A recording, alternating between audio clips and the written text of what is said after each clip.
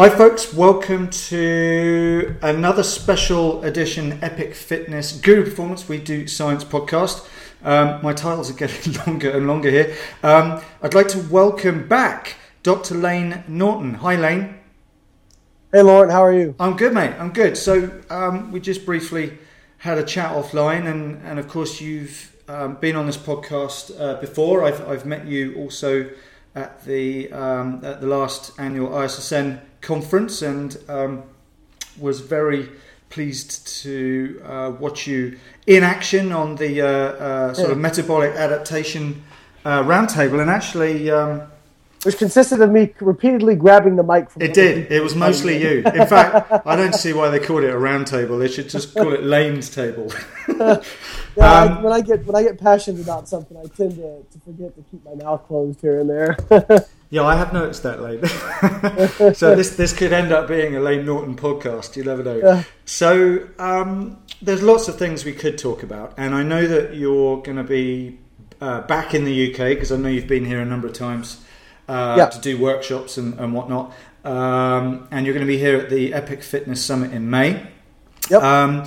The title of your talk, which may well change when you eventually get here, but I know that loosely the title of your talk is Why Your Diet is Doomed to Fail.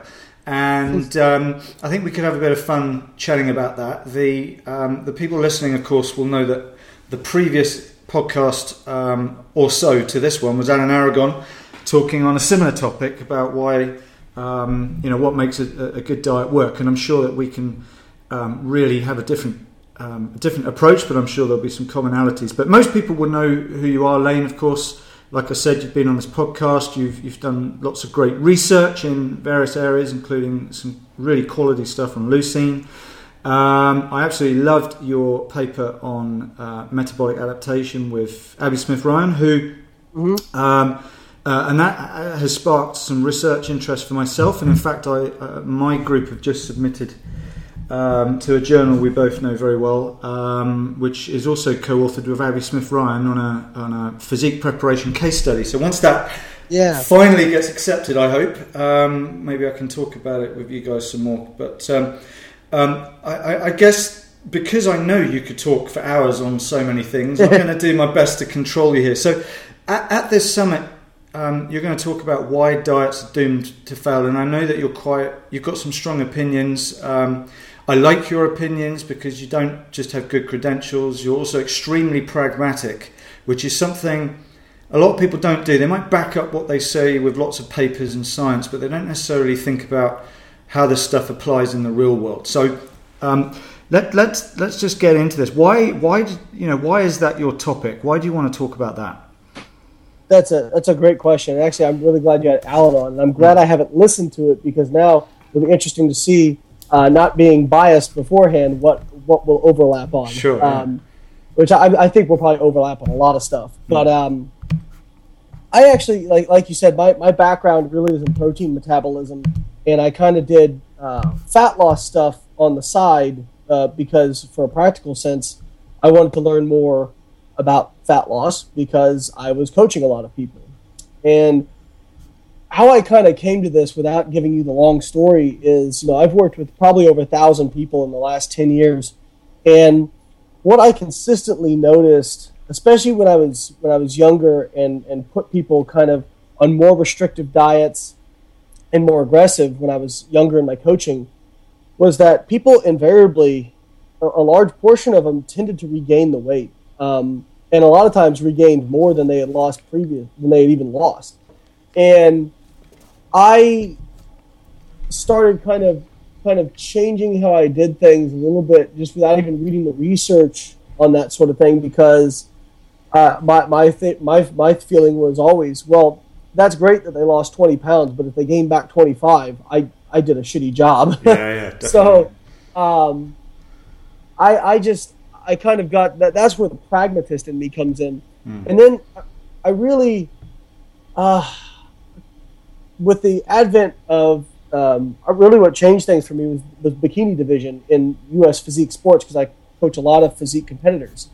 And I was noticing, especially amongst the women, a lot of women coming to me in their quote-unquote off-season building phase, eating really low amounts of calories and maintaining their body weights on that, and then having a ridiculously hard time dropping body fat.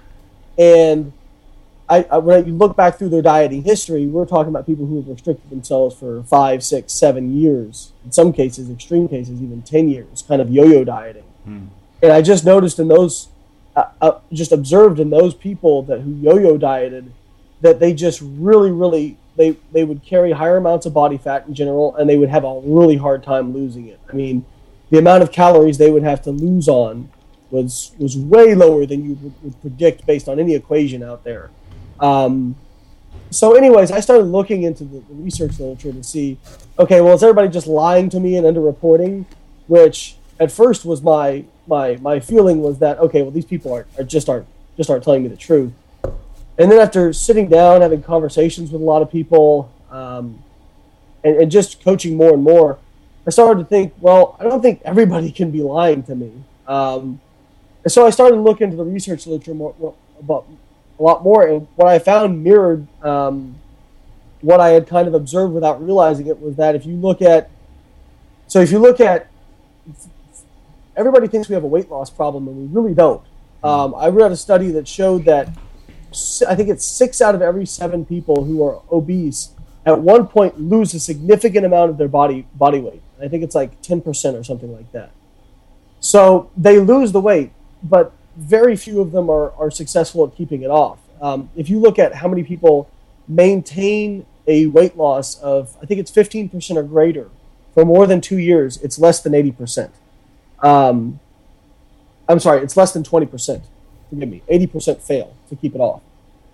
And then if you stretch that out to 5 years, I think it's something like 95% regain the weight. And about a third to a half of those will actually regain more than they lost. So they're actually worse off than before they even started dieting. If you'll notice in the United States, at least, the U.S. government has moved away from saying weight loss. They don't really say that anymore. They say weight management. And it's because they've looked at the data. And the data basically says, and this is why my diet is such a provocative title, why your weight loss diet is going to fail or doomed to fail. They've looked at the data, and the data says if you don't want to have excess body fat, never gain it in the first place because you're not getting it off, at least not in the long term. Now, I don't actually, in my heart of hearts, believe that once you've got on a certain amount of body fat, you can't lose it. I think you can. I think it just becomes, I think your body is going to fight very hard for homeostasis once it's established a higher kind of body fat, and it's just going to make it really, really hard for you to keep it off. And I think Dr. Dan McLean at the University of Denver in Colorado said it best. He said that as diligent and as persistent as we have for weight loss strategies, the weight regain prevention strategies will have to be just as comprehensive, redundant, and persistent in order to counteract that effect. And so that kind of really sparked my interest into this whole area of research. It's fascinating. I've heard you say this one way or the other a number of times, but when you keep it simple and you just make the statement of it's quite easy to lose weight, it's keeping it off that's the hard bit, and when you think about that, that's rather interesting, because whenever you look at all the strategies that exist to get people to lose weight, lose body fat, it has nothing to do with keeping it off. It's all about all this stuff about what, people arguing about, do calories count? It's all about carbs. But I think you're right. I mean, we've all experienced this ourselves. We all know how to lose weight, but it's bloody hard to keep doing whatever it took to keep it off. And then, like you say, and I want to explore this a bit because I am obsessed a bit by the whole metabolic adaptation thing. I know we did a whole podcast on it, but it's worth coming back to it. Is this thing that you've mentioned time and time again, which is this sort of body fat overshooting situation, which not only is it easy in some way, I use the word easy carefully, Lane, but it's easy to lose the weight.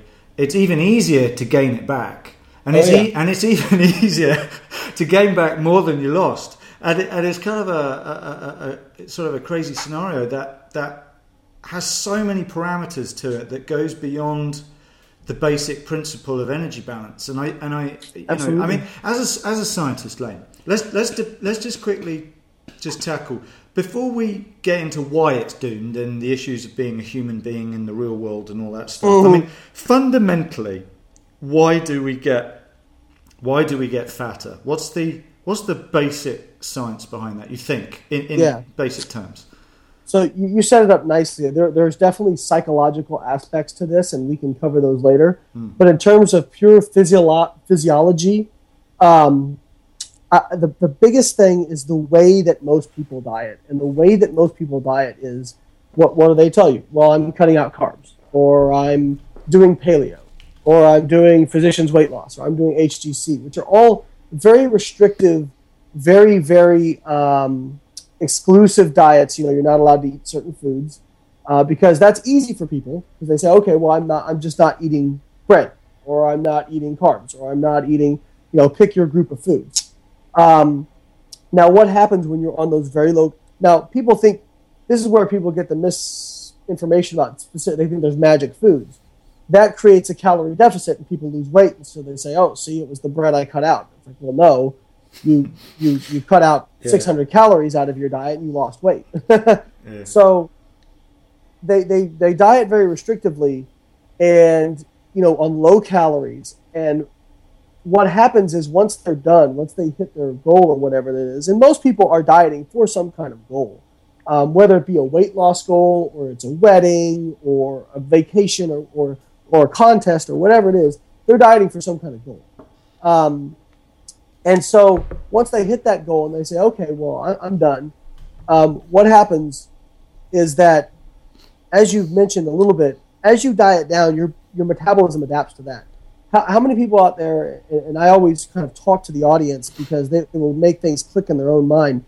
When you've done a diet, have you ever just lost 30 pounds or a substantial amount of weight, or done it for over 12 weeks and never had to adjust anything? And typically, that's not the case. You'll have sticking points, and you kind of have to adjust calories down in order to get through those.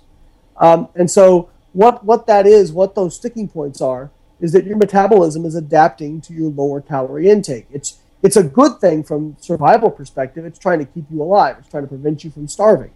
If you could just cut 500 calories out of your diet and lose 1 pound per day until oblivion, we'd all die of starvation.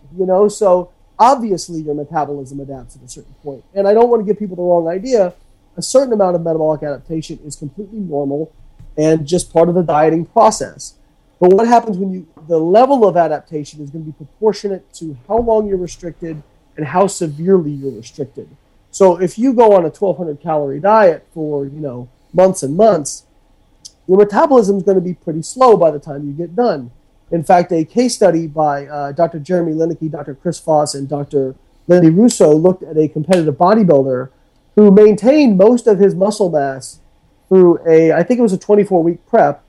And by the end, his metabolic rate was cut in half. He went from 2,400 kcals per day to like 1,280, which is for somebody who has over 185 pounds of lean body mass, unbelievable. It is. That's really, and I was highly involved in this study because I was actually prepping this person, and this was actually me. Their calories didn't even get that low. But they were doing a lot of activity, were under quite a bit of stress, and you could see, that to me is amazing that it got that low. And part of that is, as you get leaner and leaner, your metabolism is going to get slower and slower. It's not just how low your calories are, it's also how lean you get. The leaner you get, the harder your body's going to fight.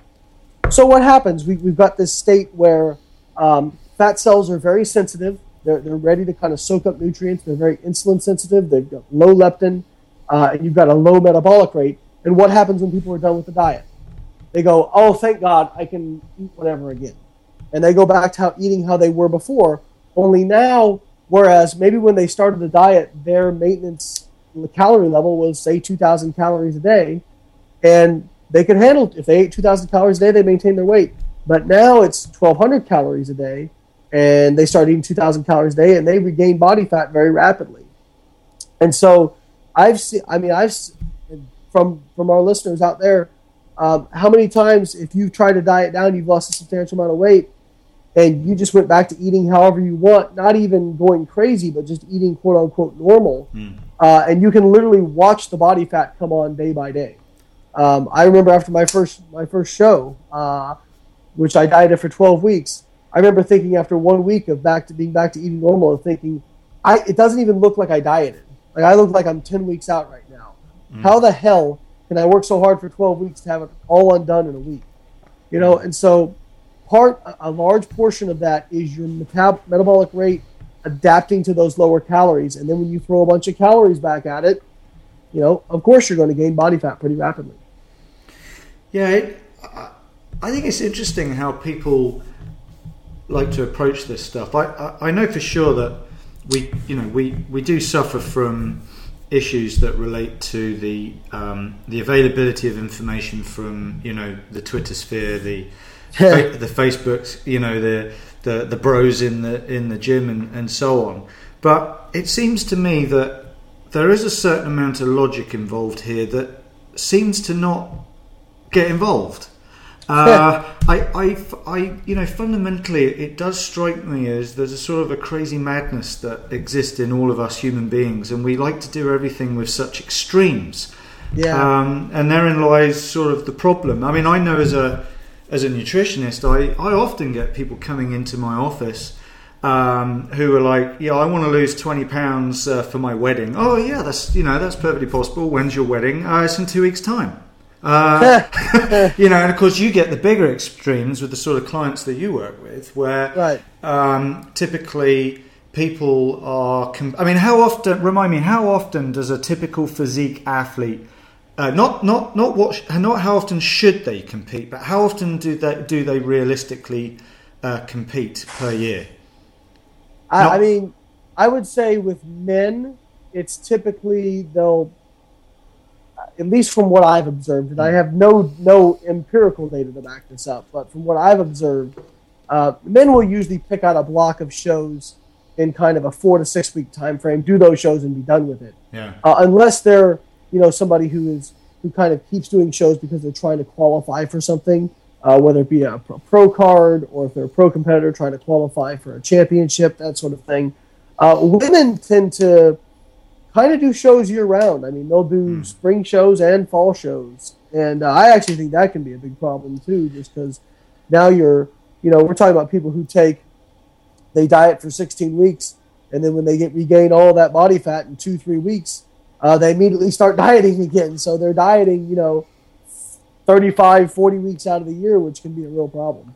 Yeah, and I obviously you can. I use the word logic. I mean, you understand some people's basic logic and understanding where they're like, right, I need to eat loads and gain loads of weight because I want to slap on loads of muscle mass, and there are obviously some issues that relate to that they constantly bounce up and down with this. Yeah. And I don't work so much with physique athletes, although, like I said, I've just done a case study very similar to the one that you guys did and Jeremy Lenicky and that lot. So it'll be interesting to see what you think of that. But I work a lot with athletes that have issues with their weight, so boxers, UFC fighters, that sort of thing, and they can be in a situation. They can be in a situation where they need to be able to fight at relatively short notice. They do want to be lean because there's an intimidation. If you're a heavyweight boxer, but you're just sort of big and fat and you're all wobbly, it's not so good. And if you're a sort of light heavyweight boxer or a middleweight, superweight type UFC sort of guy, you can look pretty intimidating.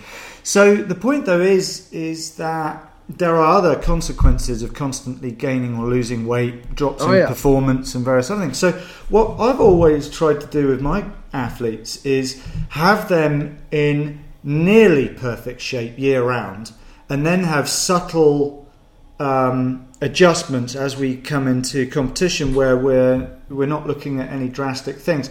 Now, logically, why do we feel like if we put this into sort of a slightly more normal, quote unquote, whatever that is, normal person's context, it's like, I want to look good when it's beach season, or so maybe the way we would periodize that thought process is there's only certain portions of of the year.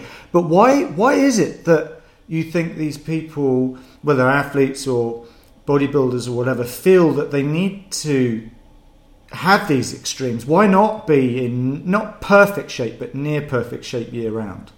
Well, I think with men, there's that push to gain more muscle, and so I think that some people also feel like they've got. I've heard this before, and I want to completely discredit it right now. People say, "Oh, at the end of a diet, you're very primed to gain muscle mass." So it's like there's an anabolic window. Yes, there is an anabolic window for fat tissue. Your fat tissue is extremely sensitive. In fact, it's quite frankly greedy compared to muscle tissue. You are much more likely, and the research shows this from Duluth, you are much more likely to gain body fat rapidly than you are muscle mass. Muscle mass is going to take a very slow amount of time to come back. And actually, if you look at if you're talking about the absolute maximum amount of weight you can deposit in muscle tissue, it's like 10 grams of amino acids per day, which once you account for body water and everything, ends up being about 25 pounds of lean mass a year. Yeah. Okay, and that is somebody who's never lifted before, who starts lifting up weights and does everything correctly. You get these people who are like, oh, I want to gain 10 pounds of muscle, and they've been lifting for 5 years. It's not going to happen. That's not I don't care how much you eat. It's not going to happen. You're too close to your genetic max, unless you obviously add anabolics in there. But even then, I mean, as you get closer and closer to your genetic maximum, it becomes difficult. So, like for me, for example, I've been training for 15 years. The idea that, drug-free, the idea that I'm going to go in and put on 5 pounds of muscle in a year is completely asinine. It's not going to happen. And so, what benefit to me is it to go out and put on 25 pounds of body fat to maybe get an extra pound of muscle? Because guess what's going to happen when I have to go lose that 25 pounds of body fat? I'm going to lose that pound of muscle and probably more. So I'm better off trying to maintain a lower body fat and have less body fat to lose going into a contest, and then be able to retain more of my muscle mass. And I think a lot of people forget about, kind of from a pragmatic standpoint, they forget about the kind of 365 days of the year point of view.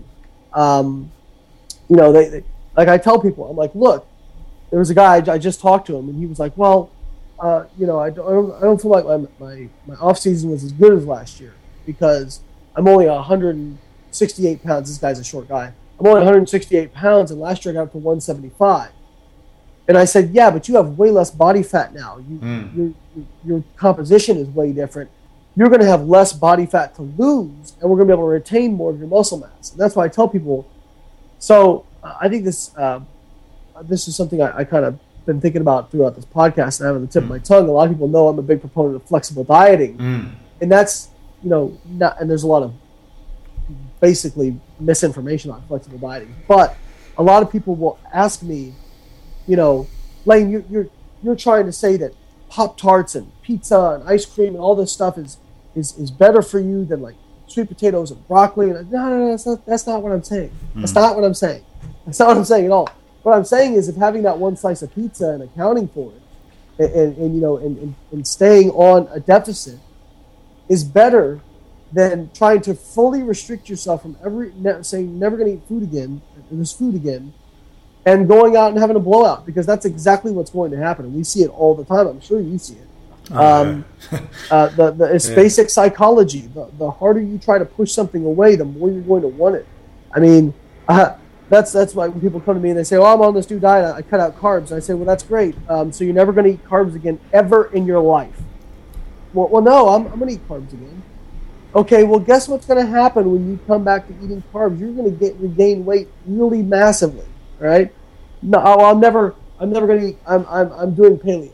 Oh, okay. Well, you're never going to eat gluten again. You're never going to eat bread. You're never going to eat pasta. Like, come on, give me a break. You know what I mean?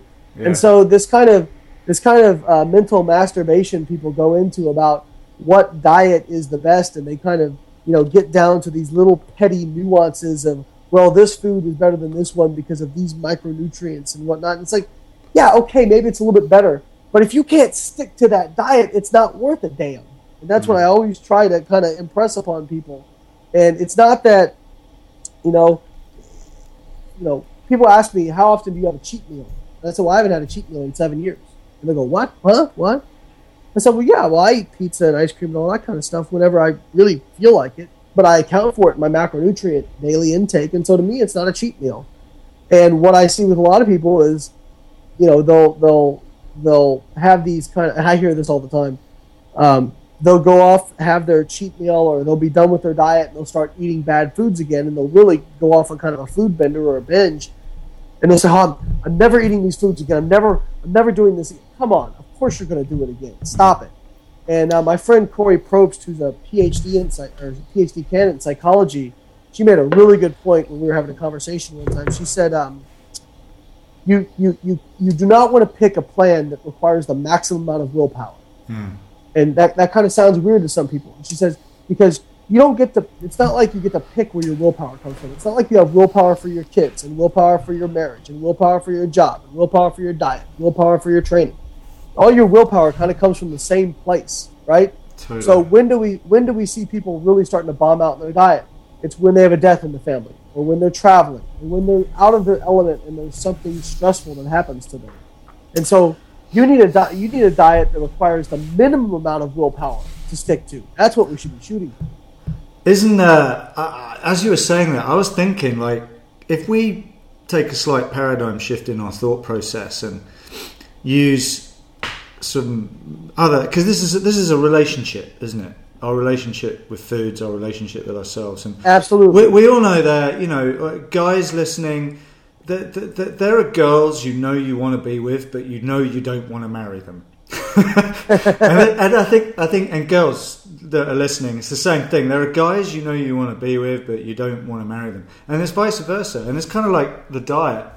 What if you want something to work long term? There's certain criteria that needs to work, and I think if you think about that, that's where an awful lot of us get it wrong, don't they? And I've heard. I think this comes from, again, this might be your assistant that said this, but something along the lines of, if you cannot imagine yourself doing this diet, not next week, not next month, but years from now, long term, it's probably not going to work. Exactly. And people don't. They think as far away as tomorrow or the weekend. Like, I'll keep this up until Friday, and then I'm gonna hit the booze and the pizza, and then the weekend ends up, going from Friday night all the way to Sunday night. And yep. That's exactly right. That's Sohee Lee, and that's what I always tell people: is you cannot, as much as we try to, you cannot separate physiology from psychology. You cannot do it. We are, like you said, we have a relationship with food. And just as important as trying to lose body fat is having a healthy relationship with food and not deifying certain foods and not vilifying certain foods. Too much of anything can be a bad thing. Totally. And by the same token, you can eat almost anything in moderation and it'll be fine. And I'll see people, with whatever, they'll say, well, did you know that this toxin is in food, in this particular food? My response to that was like, well, yeah, but water is also toxic if you consume enough of it. Mm-hmm. Show me what the dose that you're worried about is. Protein's toxic too. Everything is toxic. You get carbohydrate. There's an LD50 for sucrose. So I think we need to keep everything in perspective. And like I said, I think Alan. I don't want to speak for him, but I've seen enough of his posts. I'm pretty comfortable commentating, and he can, if he hears this and he chirps in, I'm completely off base. Feel free to correct me. But he made a post where he said, people were telling him, Alan, you're saying that meal timing doesn't matter, and you're saying that food selection doesn't matter, and blah blah blah. And he's like, no, all that stuff matters. It's just that how much does it matter? Exactly. And I always talk about the hierarchy of what's important. It's like a budget, right? So if we take care of our mortgage and we take care of our debts and we take care of our payments and we save some for retirement, all that kind of stuff, can we go out and spend money on a car if we've got some left over, if it's like a fun thing that we want? Well, sure, right? But we can't ever let buying that car, prevent us from paying our mortgage, right? So it's the same thing, right? In terms of, like, people say, oh, Lane, you're just saying hit your macros and that's all that matters. well, it's not all that matters, but it's the most important thing is to hit your daily targets. That's the most important thing for nutritional success. I'm not saying meal timing doesn't matter, but if you trying to make a certain meal timing fit causes you to not be able to hit your daily macros, then it's not worth it because you're sabotaging your most important thing in your diet for something less important.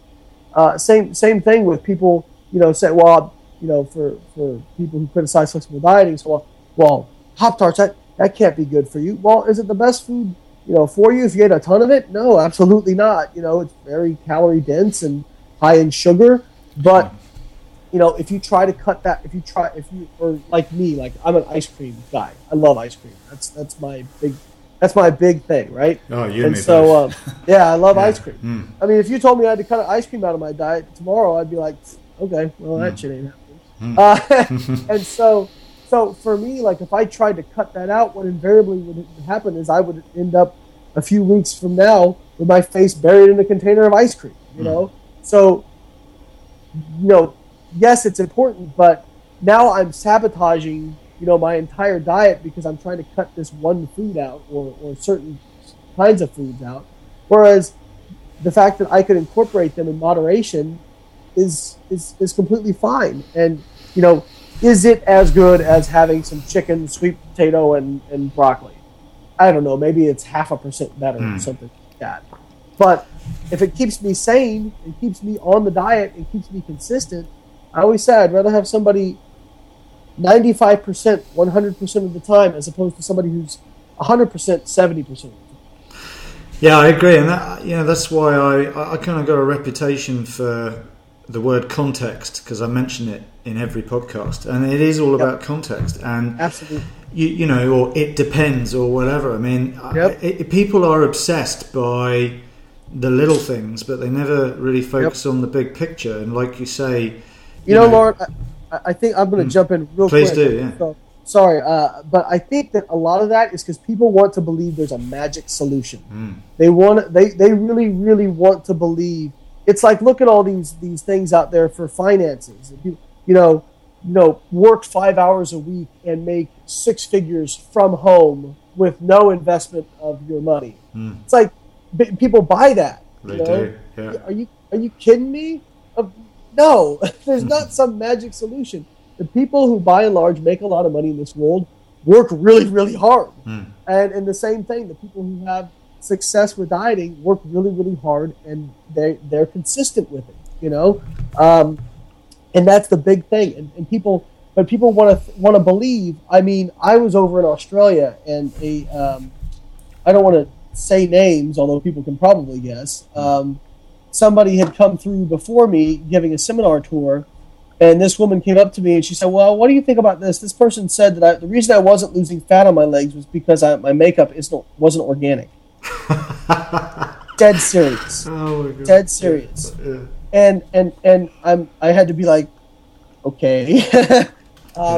But people will want to believe that because it's easier to believe something like that and say, oh, that's it. That's this magic thing I've been missing as to why I can't get the physique I want. As opposed to hearing, you know what, this is really, really hard. It's going to require a lot of consistency on your part. It's going to require accountability on your part. And it's probably going to take a really long time. People don't want to hear that. No. That kind of reminds me of the scenario of distorted logic that goes people's brains when you start to raise this business of adding butter and medium chain triglycerides, etc., to coffee. Now, if I stick someone in a metabolic chamber or do an RMR or something, and you give them some of this buttery coffee, you might see an increase in fat oxidation.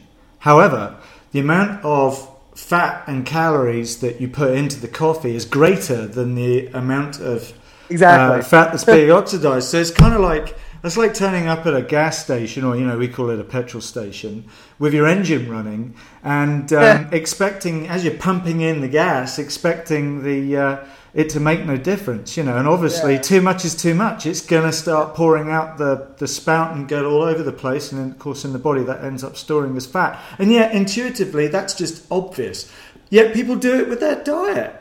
And they start, like you say, well, I'm going to detox. I'm going to eat, that's another subject, obviously, the whole detox thing. We maybe we'll avoid that one. That could go on for ages. But that's a can of worms right Lane, let's bring this back to the, obviously there's that phrase of if it fits your macros. Now, you and I also believe generally in that concept. I just don't believe in how it's been marketed or understood. In the context of 24-hour energy balance, in the bigger picture, it doesn't make much of a difference. Sure, you can talk about nutrient partitioning, and obviously we're believers of that, and higher protein is probably better, and so on. But at the end of the day, it is about 24 energy balance.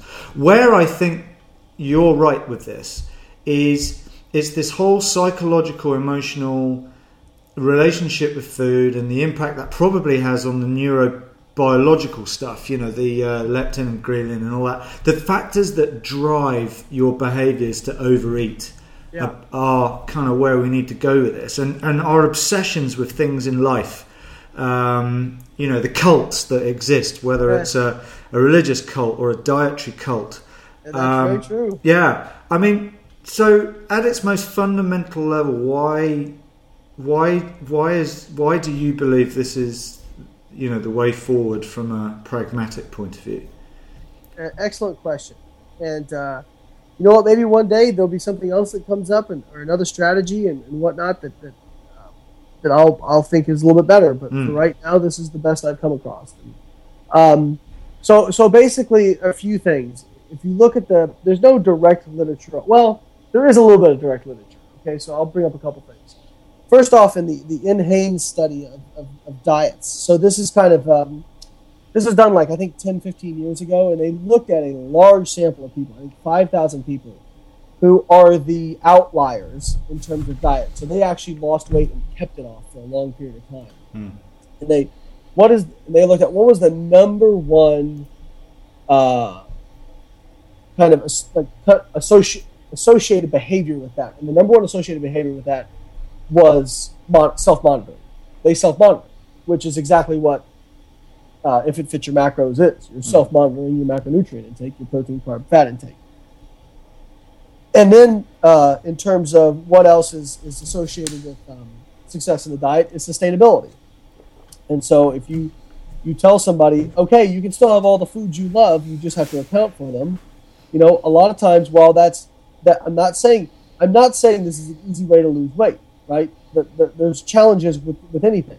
And part of this is learning how to track your macronutrient intake. Now, we have online counters and all that sort of thing right now. It makes it way easier than it was 10 years ago.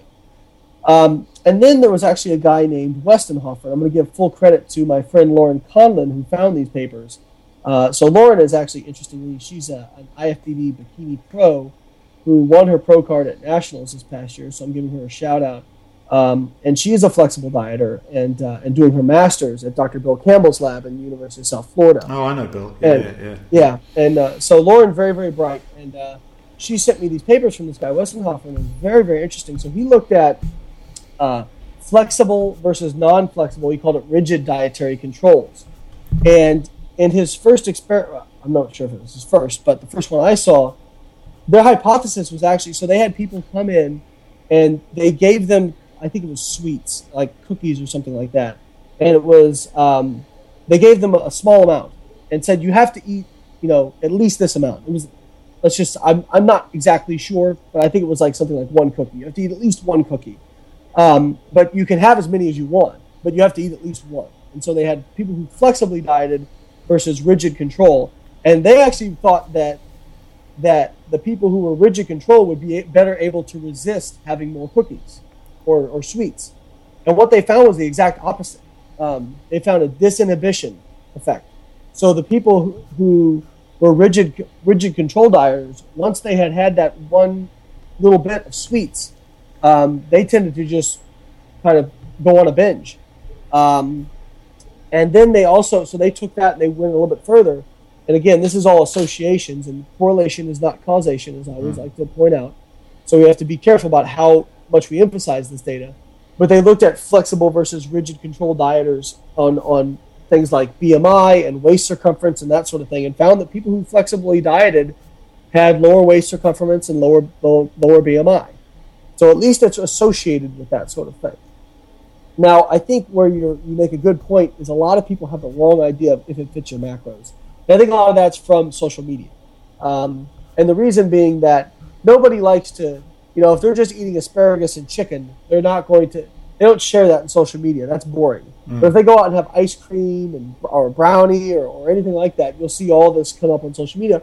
And plus, I think they like to. It's kind of counterculture. Yeah. So whenever you are really into something, and like you said, there's dietary cults, and IFYM is no different than this. They'll say, look at all the junk food I'm eating and still losing weight. It's kind of a gotcha to people who eat clean. And what I'll always tell people, I'm like my friend Dr. Jeremy Lineker. I don't care if you want to do if it fits your macros. I don't have a horse in the race. I think it can be very useful, and I think it can help you if you do it correctly. But I don't have any emotional attachment to it. If you want to do whatever you want to do, that's fine. I just get tired of people spreading misinformation is where I get passionate. But I always tell people, so let's go back to our budget analogy, right? And let's look at somebody who makes $50,000 a year.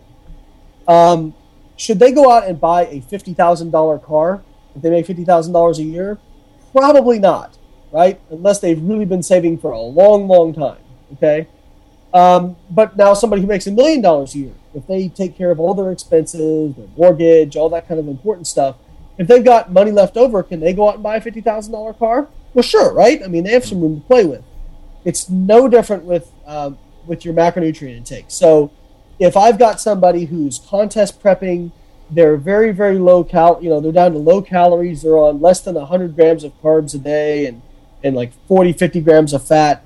I mean, are they going to be able to eat some Pop-Tarts and still hit their protein, carb, fat allotment for the day and still get enough fiber in? No, they're not going to be able to do that. And also, they're not going to want to do that because they'll be very, very hungry because it's not very filling, right? And so they're going to, and what I've observed this, is that as they get lower and lower in their calorie intake, they will select more nutrient-dense foods, more fiber-dense foods. Now, somebody who has a really good metabolism, they can, and I've seen this, people who can eat 3,000 calories a day and lose weight, if they take care of they hit their protein, carb, fat intake, and they get enough fiber in, and they get a good array of micronutrients. Can they have a Pop-Tart or some ice cream or something like that if it fits? Well, yeah, and so I find it weird that people want to kind of extremize. Is that a word? Make this. It is now, Lane. Yeah. They want to make this very extreme. And I have people come to me and say, "Well, IFYM interests me, but I don't want to have to eat junk food." And I'm like, "You don't have to eat junk food. You can eat whatever you." The point is that you're not restricted. The point is that you're not restricted. If you want to eat clean, because people say, "Well, I don't do." I'm going to go off on a rant. People say, "Well, I don't do macros." Yeah. Well, that's like saying you don't do gravity. Yeah. Okay, you do macros. Yeah. You just may not account for what you're taking in. Okay, Yeah. but trust me, you do macros unless you're like eating tree bark or something. Okay, Yeah. so that always gives me a good chuckle. But again, it's at the end of the day, it's just a system of self-monitoring, and that's all it is. And there's no magic to it, nothing like that. It's just about having a detailed scientific way to track your intake.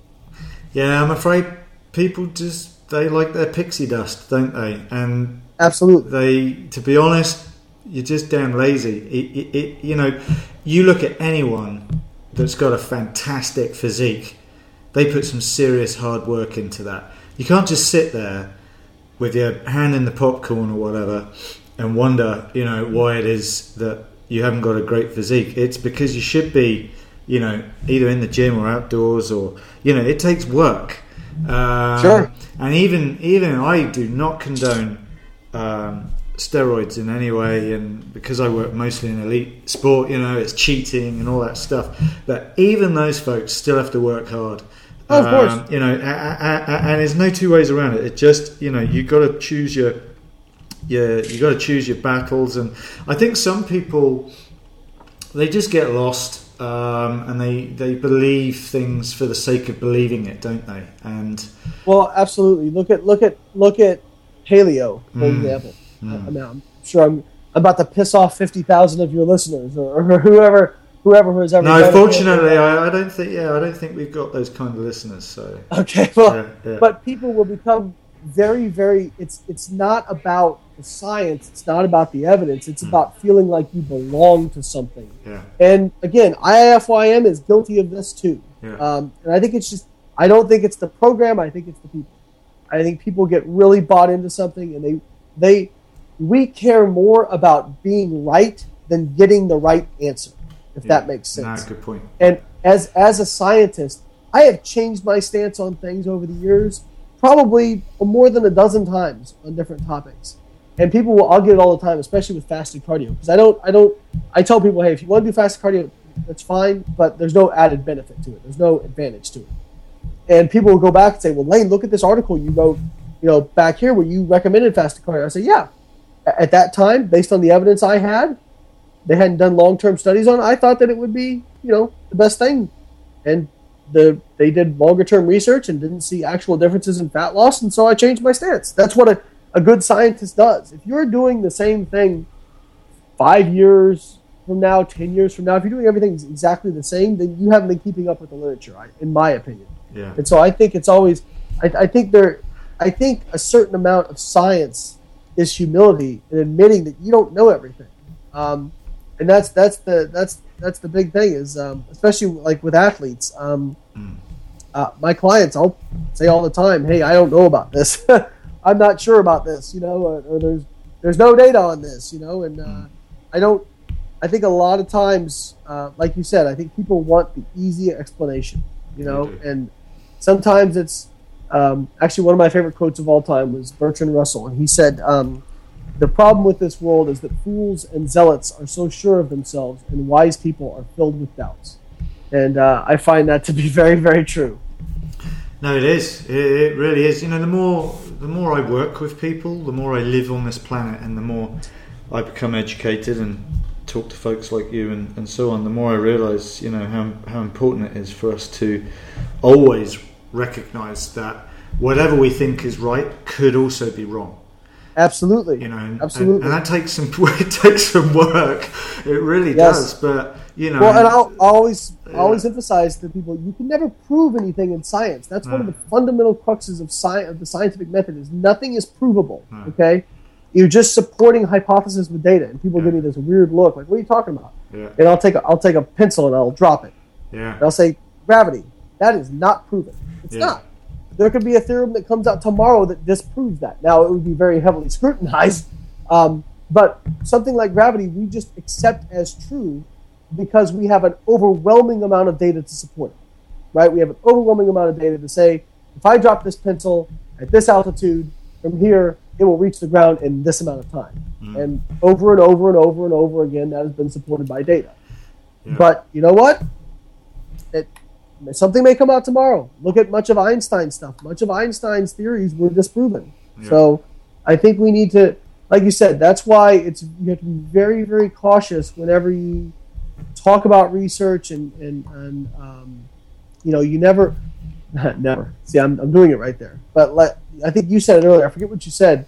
You said you're very careful when you talk about certain data sets, and I think that's really important. Yeah. And I'm guilty of that too, of getting overzealous on a certain data set and overemphasizing.